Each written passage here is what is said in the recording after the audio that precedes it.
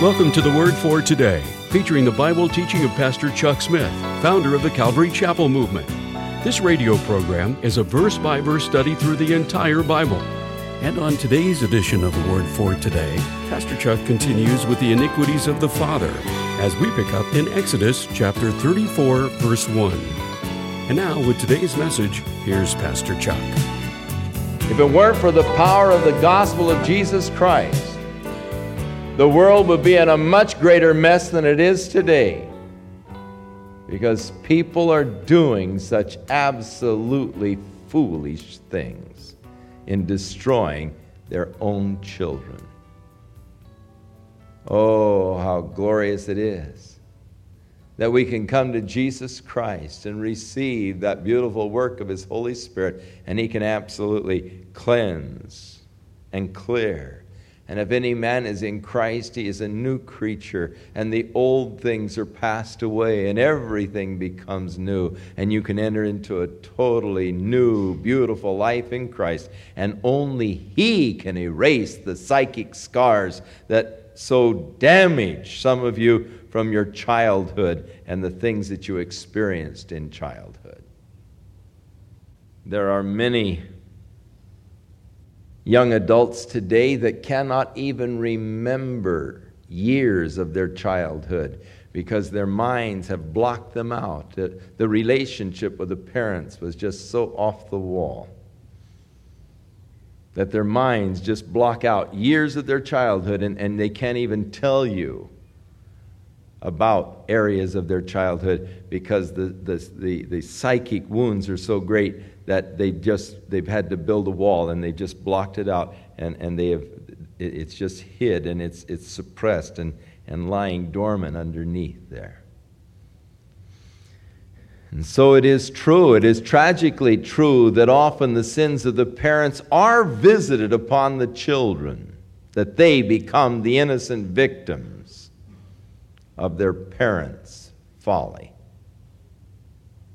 But thank God there's always a way out. God has provided the way out through the blood of Jesus Christ that can wash and cleanse. But if it isn't there, then it'll go on, and it passes on from generation to generation to generation. And you'll find that in your psychology and in your sociological studies that that a person gets his role for parenthood from his parents.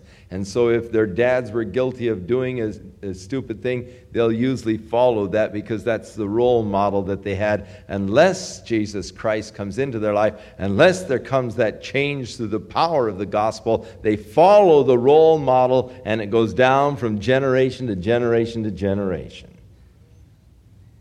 And we see the degraded society around us today that is in such desperate need of the glorious gospel of Jesus Christ to deliver us out of the cesspool and the pits and to raise us up. Oh, how I thank God for the godly home in which I was raised. How I thank God that both of my parents were committed Christians. On the list of blessings that God has given to me, I'll tell you that's near the top of the list, that godly home that I had. How I thank God for it more and more, especially as I see people who my heart goes out to them. They've never had a chance to know what a real loving home is all about, a real godly home is all about. Moses made haste, and he bowed his head toward the earth, and he worshiped. God passed by, declared His name, declared His glory, and Moses, man, just got down on his face and began to worship God. And he said, "If now I have found grace in thy sight, O Lord, let my Lord, I pray thee, go among us, for it is a stiff-necked people, and pardon our iniquity and our sin, and take us for your inheritance." Now that's asking God an awful lot. Now, Lord, I've seen your glory. You've passed by me. You've declared it. Now, Lord, go ahead and pass among the people. Pardon their sin. And take us for your inheritance. Now, that's the part that I have. Here, God, you can have me for your inheritance.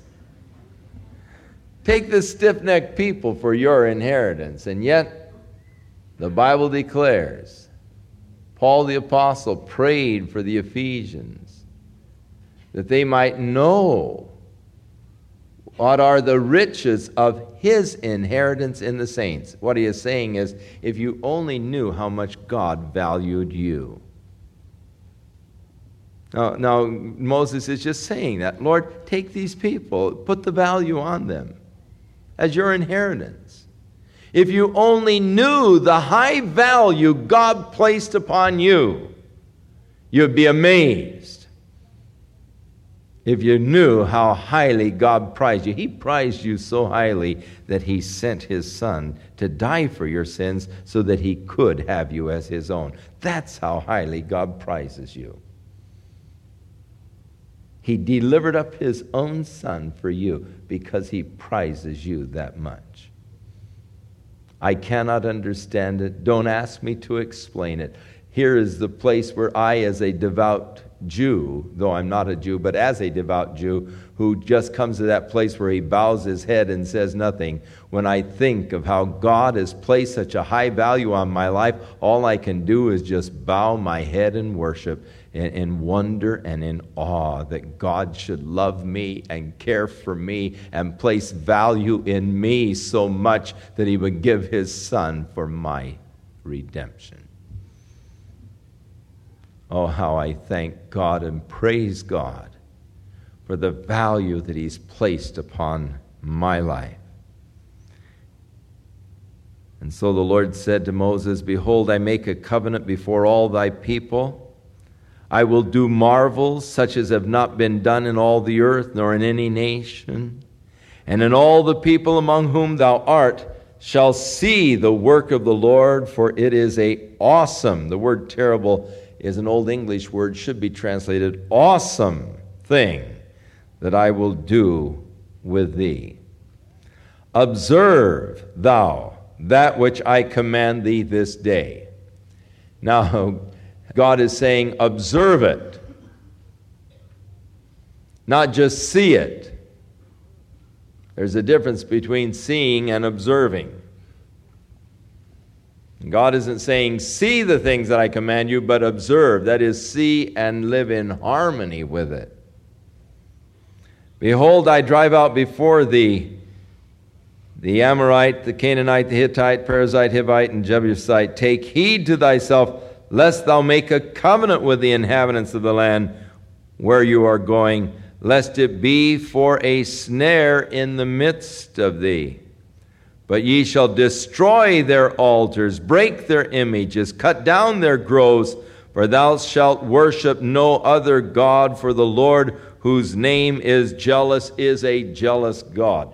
Now there are people that have difficulty with God demanding the extermination of the people within the land. No covenant was to be made with them. No peace treaties. Go in and utterly wipe them out. And with this, people have a great difficulty with God because of his orders to wipe them out, to exterminate them.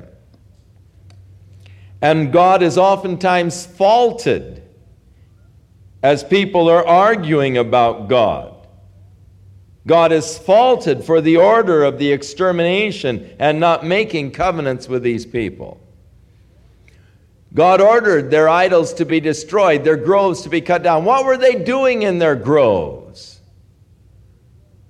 What were they doing at the high places? How were they worshiping their gods? If you go into the Museum of Natural History in Jerusalem and you go downstairs, in one area you will find diggings from the archaeologist of the pre-Israel culture from the Canaanite period. And in one of the cases you will see many of the little gods that were representing Baal. And as you see these little gods that are representations or were representations to the people of Baal, you'll see that Baal's arms are always folded in the hands in an upright position like this. And they are made of iron, they are made of stone. And they would place these in the fire and heat them until they became until the iron became red hot. And then they would take their babies and place them in the arms of Baal and allow them to be burned to death as a sacrifice unto this little idol. Human sacrifice was commonly practiced, as well as all kinds of licentious practices. Now, by the very nature of their worship, they would soon destroy themselves. They could not exist. No society can exist that is that corrupted. And so they are going to destroy themselves. But if they are allowed to make a covenant and live among the people, they will infect God's people with this same deadly corruption. So God is ordering their extermination in order to keep his own people protected from their madness. If we were to hire you here as a lunchtime monitor for the school, and as you were out there watching these beautiful little children that we have here at our academy, and you were watching them playing out there in the yard and skipping and chasing around and all,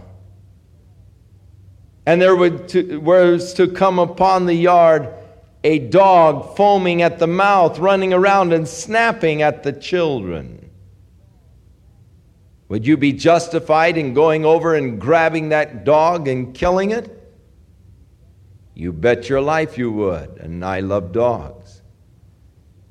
But the dog has rabies. Because it has rabies, it's going to die. The rabies are going to kill the dog. But if I don't kill it, that mad dog can actually kill a lot of these beautiful, innocent little children.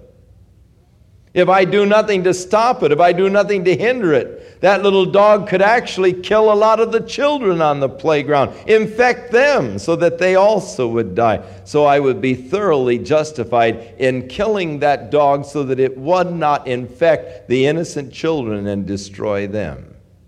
And no one would really fault me for it because they know a rabid dog is going to die anyhow. You've got the same thing, only it isn't a dog, it's people. And they've got a deadly infection in their whole religious system. And God ordering their extermination, they're going to die anyhow, they're going to destroy themselves. He's only protecting the innocent children that he's bringing in to inherit the land, his children. He's only watching over them. And thus God has given the order of extermination to protect his own innocent children. They're not to make any covenant because, verse 15, if you make a covenant with the inhabitants of the land and they go a-whoring after their gods and do sacrifice unto their gods, and one calls to you to eat of his sacrifice, and you take of their daughters unto thy sons, and their daughters go a-whoring after their gods, and make thy sons go a-whoring after their gods, thou shalt make thee no molten images. Now there are all kinds of molten images in the land of Canaan. Thou shalt make thee no molten gods. The feast, now God lays out the various feasts that they were to have, the three feasts. The feast of unleavened bread shalt thou keep. This is the feast of Passover. For 7 days you are to eat unleavened bread as I commanded you. Verse 19, all that openeth the matrix is mine. So the firstborn of everything belongs to God, of your cattle, ox, sheep, all of the firstborn males. But the firstling of an ass thou shalt redeem with a lamb. And if you do not redeem him, then you shall break his neck. All the firstborn of thy sons thou shalt redeem, and none shall appear before me empty. Now, your firstborn son, you had to redeem from God. He belonged to God automatically. You see, the firstborn son used to always be the priest of the house. He belonged to God. Now that God has a priesthood through the tribe of Levi, if you want to keep your firstborn son, then you had to redeem him from God. 6 days shalt thou work, but the 7th day shall be a day of rest, even in the harvest time and in the earing time. Thou shalt observe the Feast of Weeks, that is the first fruits of the wheat harvest, in June, 50 days after Passover. After 7 weeks after Passover, then the next day began. 7 weeks would be 49 days. The next day, the 50th day, would begin the Passover, which was the first fruits, the winter wheat harvest, as they began to harvest it there in Israel in the first part of June. The feast of the, and then there was sort of a Thanksgiving, and the feast of ingathering at the year's end. So that's sort of the equivalent to our Thanksgiving in the fall time of the year. Now 3 times in the year shall all your men children appear before the Lord God, the God of Israel. You know, it would be such a glorious thing if you had a religious nation. You know, a nation who was really committed unto God. It would be a glorious thing that 3 times a year all the men in the nation would have to come and stand before God in this time of worship and so forth. That would be absolutely glorious. And so 3 times a year they were to appear before God, the God of Israel. For I will cast out the nations before thee, enlarge your borders, neither shall any man desire thy land when thou shalt go up to appear before the Lord thy God thrice in a year. Thou shalt not offer the blood of my sacrifice with leaven. Leaven is a type of sin. Neither shall the sacrifice of the feast of the Passover be left unto morning. The first of the first fruits of the land. Notice the first of the first fruits is what God demands from you. Not the leftovers. Well, we'll see if we have enough for ourselves, and then if we have anything left, we'll give it to God. No way. The first of the first fruits of thy land thou shalt bring into the house of the Lord thy God. Thou shalt not see the kid in his mother's milk. It was a part of the practice of the land to increase fertility, they thought. And the Lord said unto Moses, Write thou these words, for after the tenor of these words I have made a covenant with thee and with Israel. And he was there with the Lord for 40 days and 40 nights, and he did neither eat bread nor drink water. And he wrote upon the table the words of the commandment, the 10 commandments. You say, well, that's impossible. You can't go 40 days and 40 nights without food or water. That is very true. It is impossible if you're only dealing with natural things. But how big is your God? And God was able to sustain him without food, without water. And thus, though physically it is an impossibility, we are dealing with a God of miraculous power and God who can set aside certain laws of nature. Now, I don't recommend that you try to go 40 days and 40 nights without water or food. You can't go more than 9 days without water. You'll dehydrate and die. And yet, Moses was able to only by the sustaining hand and power of God. It's a miracle that he could do it. I believe that it happened because the Bible declares that it happened, and I have no problem with a God who is able to work miracles. I would have problems with any God that couldn't work miracles.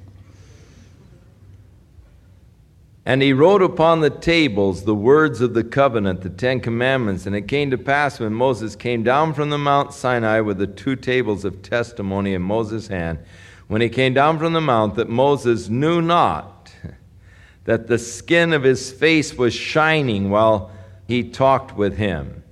And when Aaron and all of the children of Israel saw Moses, behold, the skin of his face was shining, and they were afraid to come near him. And Moses called unto them, and Aaron and all the rulers of the congregation, and returned unto him. And Moses talked with them, and afterward all the children of Israel came near, and he gave them in commandment all that the Lord had spoken with him in Mount Sinai. Until Moses had done speaking with them, he put a veil on his face. But when Moses went in before the Lord to speak with him, he took the veil off until he came out. And when he would come out and speak with the children of Israel, that which was commanded, the children of Israel saw the face of Moses, the skin of Moses' face was shining, and Moses put the veil upon his face again until he went to speak with the Lord. So he would veil his face when he would come out and talk to the children of Israel, because he would have this shining on his face. When he'd go before the Lord, he'd take the veil off. Now, Twice in the New Testament, this veil is mentioned, or in a couple of different ways. Number one, why the veil over the face of Moses? Because it was hard to look at his shining face? No. In Corinthians, we are told that the reason for the veil over his face is so that they would not see the shining go away, fading. But the fact that the shine was fading away from his face was indicating the fact that the law that God was given was to fade away when God established the new covenant with man through Jesus Christ. So that they would not see the fading away of the old covenant, his face was veiled. But Paul goes on to say, but even today their faces are still veiled when it comes to the Word of God. They can't see the truth of God in Jesus Christ. They still have that veil over their face as God seeks to speak to them today, and they cannot see that Jesus Christ is indeed the Messiah that God had promised to the nation Israel. And so the veil is still over their eyes, not being able to behold the truth of Jesus Christ.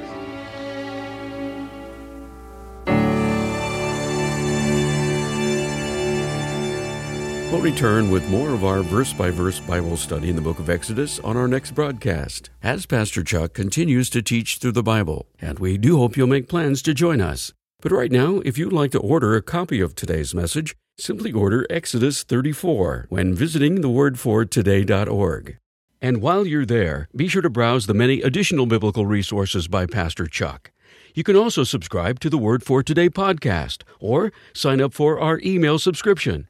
Once again, that's thewordfortoday.org. For those of you wishing to call, our toll-free number is 1-800-272-WORD, and our office hours are Monday through Friday, 8 a.m. to 5 p.m. Pacific Time. Again, that's 1-800-272-9673. If you prefer to write, our mailing address is The Word for Today, P.O. Box 8000, Costa Mesa, California, 92628. And now, on behalf of the Word for Today, we'd like to thank all of you who share in supporting this ministry with your prayers and financial support. And be sure to join us again next time as Pastor Chuck continues his verse-by-verse study through the Bible. That's right here on the next edition of The Word for Today. And now, once again, here's Pastor Chuck.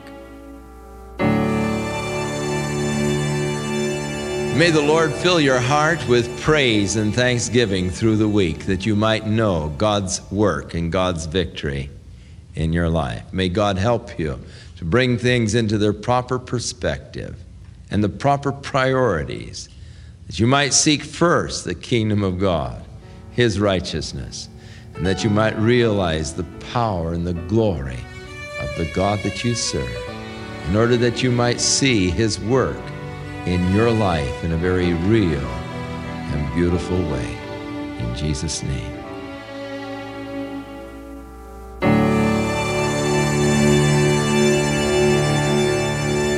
This program has been sponsored by Calvary Chapel of Costa Mesa, California. Have you ever had a friend who's not a believer and they ask you a question about the Bible and you're thrilled? Finally, they want to know about God, but then you go blank because you can't remember the scripture that would answer their very question? You're not alone. It happens to me all the time, and I think if only I had a quick scripture reference that would help me right then and there, that would be perfect. Well, guess what I found? Pastor Chuck's Old and New Testament study guides are available to download as ebooks instantly to your phone or mobile device. Now, whenever you need to find the meaning to a scripture reference quickly, you can. Pastor Chuck has written great little Bible commentaries to help anyone come to a better understanding of God's Word. To find out more and to read a book preview, visit thewordfortoday.org and click on the link to download the Old and New Testament study guides by Chuck Smith. Or if you would like to order these books in print, call The Word for Today at 800-272-9673.